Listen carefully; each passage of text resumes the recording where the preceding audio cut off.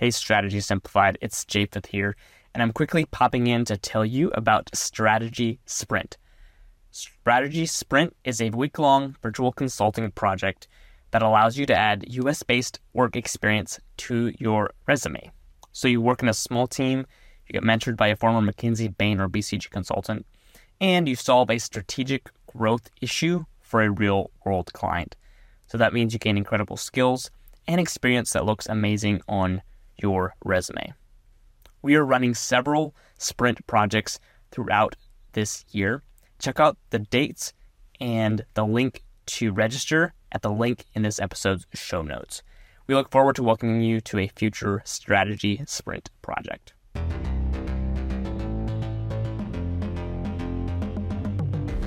A user submitted a question. How do you set up your personal finances when you're starting a new job? So I brought in Naman today, and we had a pretty spicy conversation about ways that we thought about finances differently and ways that we agreed. It was really cool to talk about some of the differences, but also to think about the three major areas where we focus on our finances. We hope you enjoy the content. Today, I'm really excited to bring you this episode, which is based on a user request. How do you set up your finances when you're starting your first job in consulting? It's part of our greater 3-month mastery process, but this specific question, I brought in a local expert, Naman Mian, who's a member of our team, to talk about how he started his career, how I started mine, and then what we've evolved to think about today. At the end, we'll talk about how we think you should go through your finances to optimize for the goals that you'll set as well. Naman, thanks so much for joining me. Look forward to the fight today. I'm always up for a good fight. Thanks, Jenny Ray. Amazing. Well, first, why don't you start? Just tell us a little bit about how you thought about finances when you got your first professional job. How'd you set them up? What did you optimize for? Did you use any rules? And then I'll share a little bit about mine. Yeah, absolutely. I think that money and finances are a tool that you use to build the life that you want. And so I thought about the goals that I had for me and for my family. And really, my goals were all about financial security, so I'd never have to worry about money again. And so I thought about money in terms of 3 buckets. The first bucket that I thought about was investing. The second bucket I thought about was saving. And the third bucket I thought about was spending. I found often as I've worked with people and talked with people about their own finances, they underestimate how difficult it is to determine how much they should spend. And so as we talk about finances, it's important to talk about saving and investing. Equally, it's important to talk about spending. And I find that guidelines work really well for me. I am somebody who wants to make a limited number of good decisions, but then have those decisions be automated moving forward. Let's talk about your outfit. Is that a go-to every day? Go-to. Black t-shirt, black jacket, black jeans. I'm a big believer in the fact that most of us have a limited number of good decisions we can make every day. I'm not going to waste one of mine on my wardrobe. So I feel the same way about money. I want to spend a handful of hours a year optimizing my money system and then live the rest of my life outside of my spreadsheets and actually go enjoy my life. Love it. Okay. So when you got your first job, what were those percentages? What rules did you put in place? And where did you actually put the money? How did it work? Great question. So I thought about my after-tax income in those 3 buckets. And the way that I thought about it was I wanted to spend 40% of my after-tax income on my needs. So rent or mortgage, car, gas, insurance, etc. I wanted to spend... Did you buy groceries or no groceries? Yeah, sometimes. Mostly takeout when I was single, I have to be honest. And then I wanted to spend 40% of my after-tax income on savings and investments. I wanted to give 10% away, and I wanted to use 10% on wants or luxuries. And so just to recap for everybody, that was 40, 40, 10, 10 is the way that I thought about splitting up my after-tax income. And did you divide it into different accounts? Did you just do that based on your discipline? Where did you actually put the money? When you got it, where did it go? Yeah, that's a great question. So my first job was away from home. And so the first thing that I did is I set up an account with a national bank where I could have access to my money anywhere. And I had all of my income coming to one account. I know some people believe in sinking funds and having sub-accounts. That's never really worked well for me. I am disciplined enough to follow the plan and the budget that I've laid out. So from the checking account, which is where all of my income came, I then distributed money to where it had to go. So money to investments, money to high yield savings accounts, money to giving. And so I used my checking account as my master account as the pass through. And then the money in the amounts that it needed to went to different places, whether it was a Roth IRA or a Roth 401k, whether it was high yield savings accounts. And we can get into recommendations if you want a little bit later, whether it was paying off the credit cards. We can talk about how I put almost all my spending on different credit cards. But that checking account became the hub for my personal finance. I feel like this is more of a project management question versus a financial question. And by the way, you're not a financial advisor, neither am I. So not making recommendations for what people should do or what accounts they should open, but in general, just talking a little bit about our experience. How did you know that you weren't going to miss something? Did you have a day every month that you went in to do your financial activities? Did you just, when you thought about it, do it, but have the discipline to know that you had done it enough? Was there a specific way that you just made sure nothing got missed? So I'm a big believer in automation. So again, I mentioned at the beginning of our conversation, I want to make good decisions once and then have those decisions carry on without me having to make the decision again and again. And automation is the way that you do it. So I automated my investing. I automated my giving. I automated my bill pay. Any recurring expense or investment that I had was automated. So I could go in once a year, maybe check my accounts, make sure my allocations were where I wanted them to be. But then I knew for the rest of the year that the big stuff was right and it was taken care of. I love it. Well, I'll talk a little bit about what I did when I was at Bain because it was a bit different, but also I was in a pretty structured environment. I grew up in a house where my dad was the senior vice president for a public company of compensation and benefits. And so since the time I was little, we talked about healthcare and retirement plans at the dinner table. So I was ready to go because that was one of the reasons why I got the job. They had a retirement plan and great health benefits. And I didn't think about all of the other pieces around that. So when I set up my first paycheck at Bain, they kind of gave us a form and said, hey, where do you want the money to go? I made it pretty simple for myself. I actually did it almost in the reverse of what you did. So I took the retirement amount first, and I just said, I want to max out whatever retirement I could get. So I put whatever the maximum was that I could put in retirement. I knew that they were matching. I put in more than what they matched, and I just went for the maximum. And then I had the rest of it distributed out to a checking account. And from that checking account, I had one credit card. My family was super disciplined in the way they taught us about money. So I had no credit cards when I was little. I had a debit card when I was in college. And then this was the first time that I got a credit card, but I had treated it for a season like it was a debit card.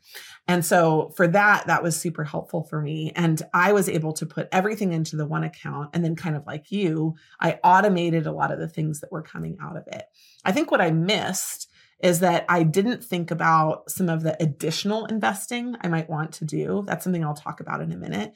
But I didn't think about putting money into another account and intentionally working on investing it outside of my retirement. I was pretty good about giving, but I didn't think about allocating an amount of my total salary. I just gave to one location. I gave it to my church. And so when I did that, it made it simple, but I actually have wanted to become more of a giver over my lifetime. So that was a different thing. And then the rest of it, I actually didn't know how to live comfortably inside that space. I knew how to live small. So I always had extra money, but I never knew what I should spend money on and what I shouldn't. And so I drove the worst car at Bain. I lived in the worst apartment. I lived in places and did things that were not as nice as other people because I never really felt comfortable with how much money I was making. So I think there were a lot of learnings from that process, but ultimately I did save a lot in my retirement account and I built some discipline, but I didn't necessarily think about the underlying lessons. And I would have liked to have done both. Do you regret the decisions that you made? Would you go back and actually invest a little bit less in retirement and get the nicer apartment or the nicer car? Or do you feel like it was worth the short-term pain for the long-term gain? So what I regret is that when I was setting up the systems, I didn't think about how they were great for my life. I thought about how they were great for that job.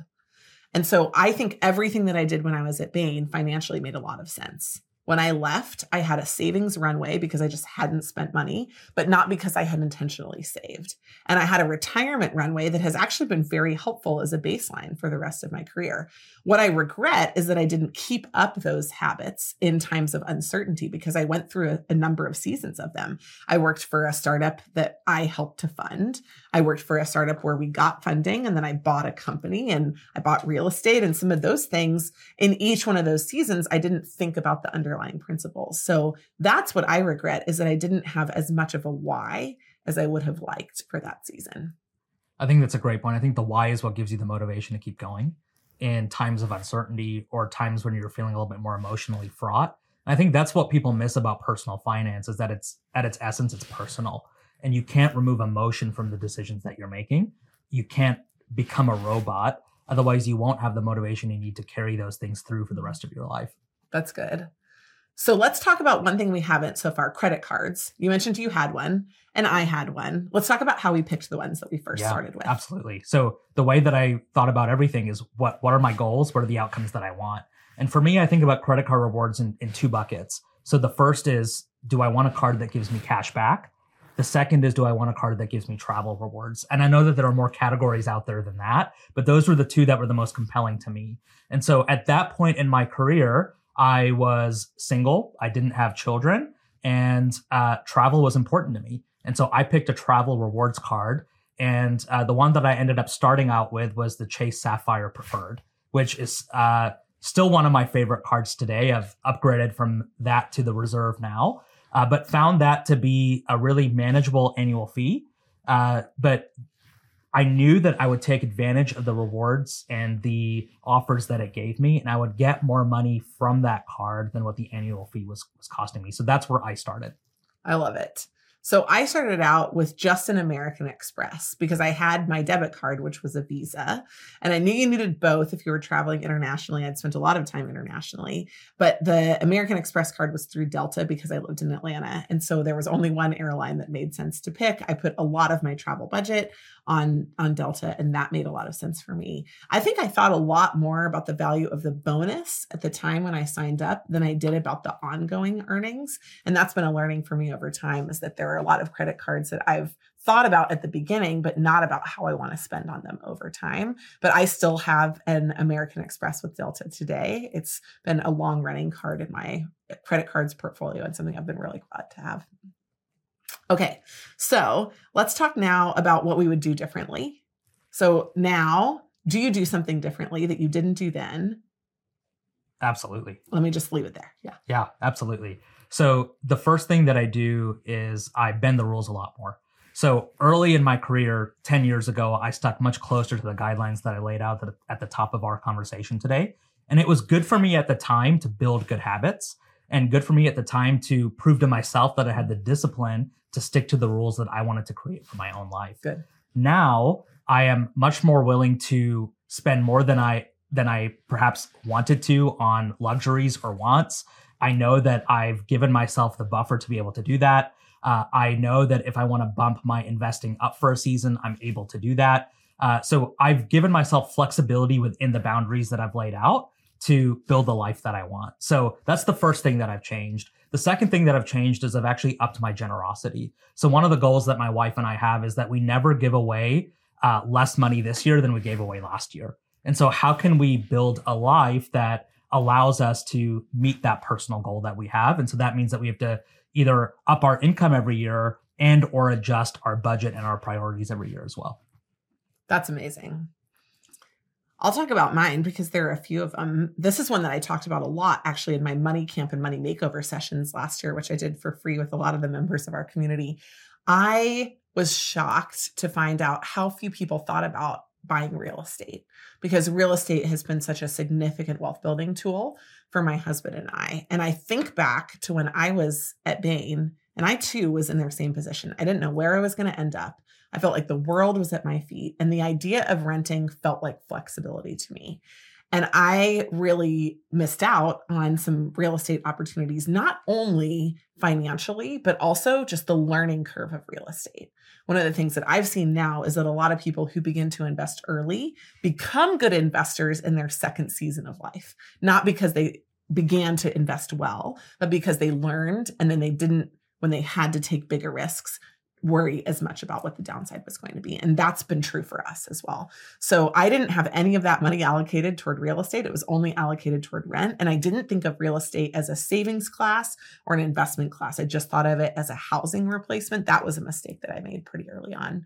I also didn't really invest as much outside of my retirement fund. I wish, and what this is something that I actually only have started doing in the last 2 years, but I said, my retirement is not going to be all that I want to live off of. And I have real estate investments and I have business investments, but I want to have outside investments in markets or stocks or index funds that are separate from my retirement. I think I should be putting more in, even though I'm pretty extravagantly funding my retirement accounts. Why not do more? And so I've developed the discipline now to pick a number every year, stick with it every month, and then keep that going, and then pick some kind of asset to purchase. So those have been a few things that I've changed on purpose. I'll mention the generosity one too.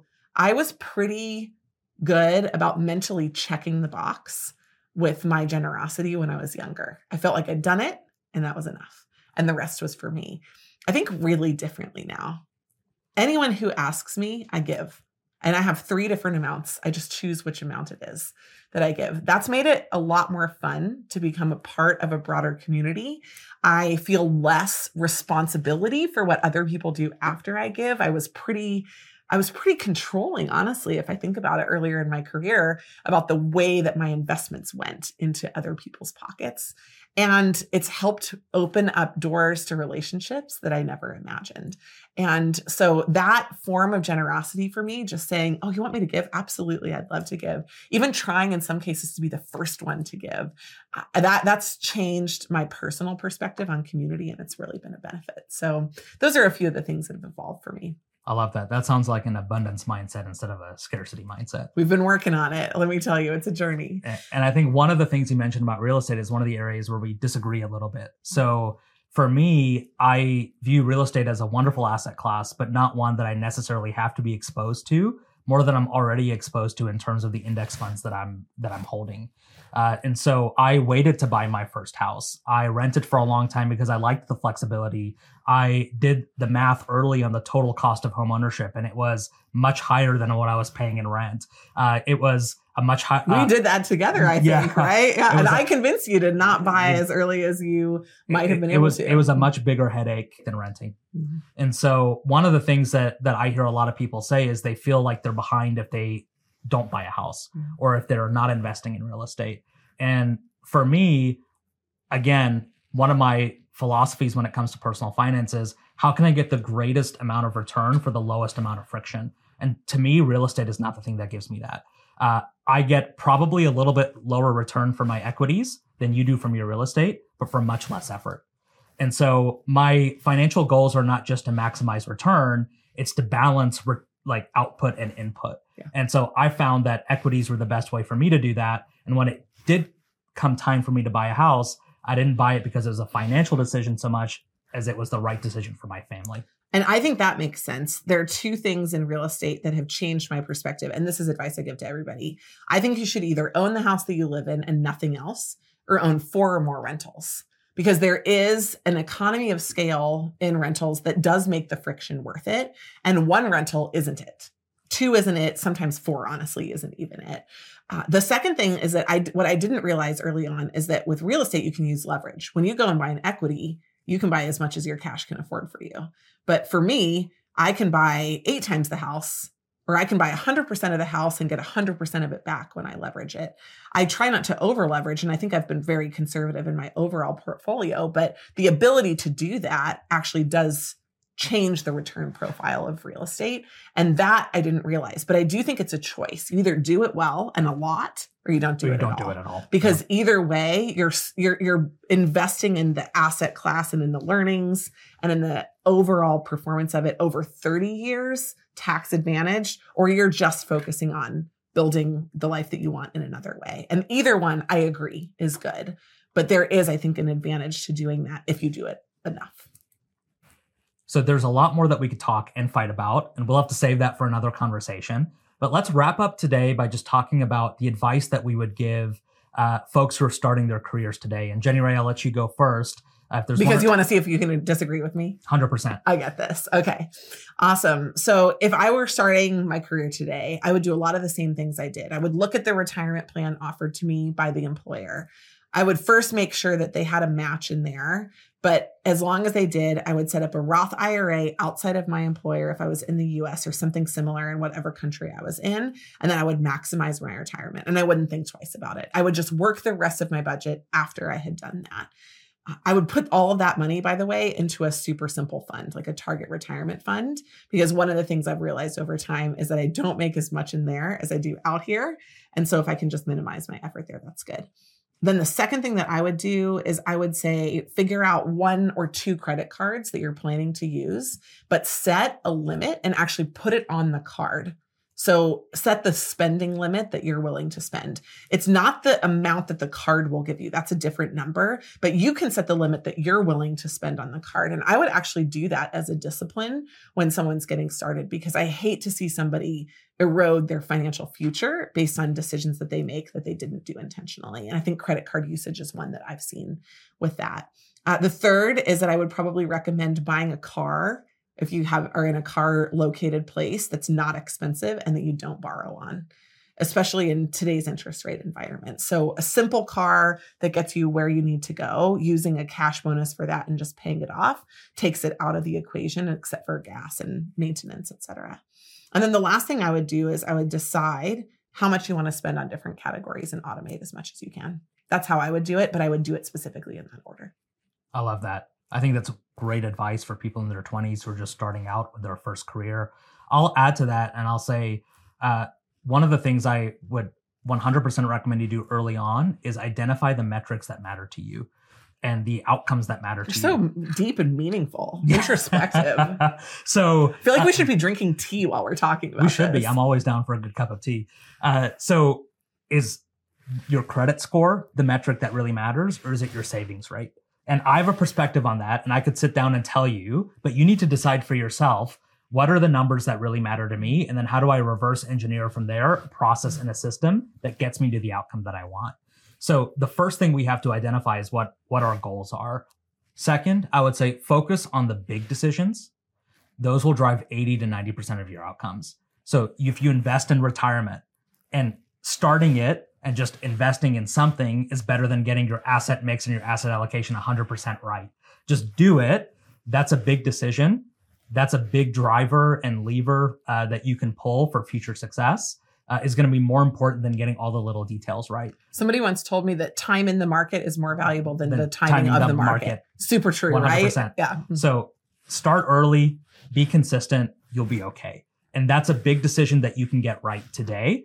And if you get that right today, it's not going to matter as much how much you spend on a cappuccino every day on your way to work. So get the big decisions right. And then the third thing I would say is think about the future. So I didn't talk about that. So one of the reasons that I care so much about personal finance and about money is not because I want to be a billionaire, but it's because I want the flexibility. You don't? I'll take it, but it's not the goal. I want the flexibility to build the life that I want. I want to feel like that I can have kids when I want to have kids. I want to feel like that I can go and start a business when I want to start a business. I want to feel like I can move to wherever I want to move when I want to move. So what money gives me is options. And the way that I define wealth is the ability to choose amongst multiple options. That's what wealth is. It's not a dollar amount in the bank. And so when I think and plan for the future and set up these systems, I give myself the flexibility to save more money and have cash on hand when we're pregnant and about to have a baby. I give myself the ability to take a career risk and move to a startup environment like you did, or to take the plunge and start my own business. I give myself the ability to go live in Europe for 3 months or just move to a more expensive city because that's where I want to be. And so if I set up my systems now, I'm going to see the fruit of that work for years and years to come, not just in the decisions I'm seeing today. I love it. Nuwan, I think that's amazing insight. And honestly, I'm super glad that we're talking about this at all, because I think my only final piece of advice would be talk to somebody. I think a lot of people feel like they should know, they don't know, and they don't know who to talk to.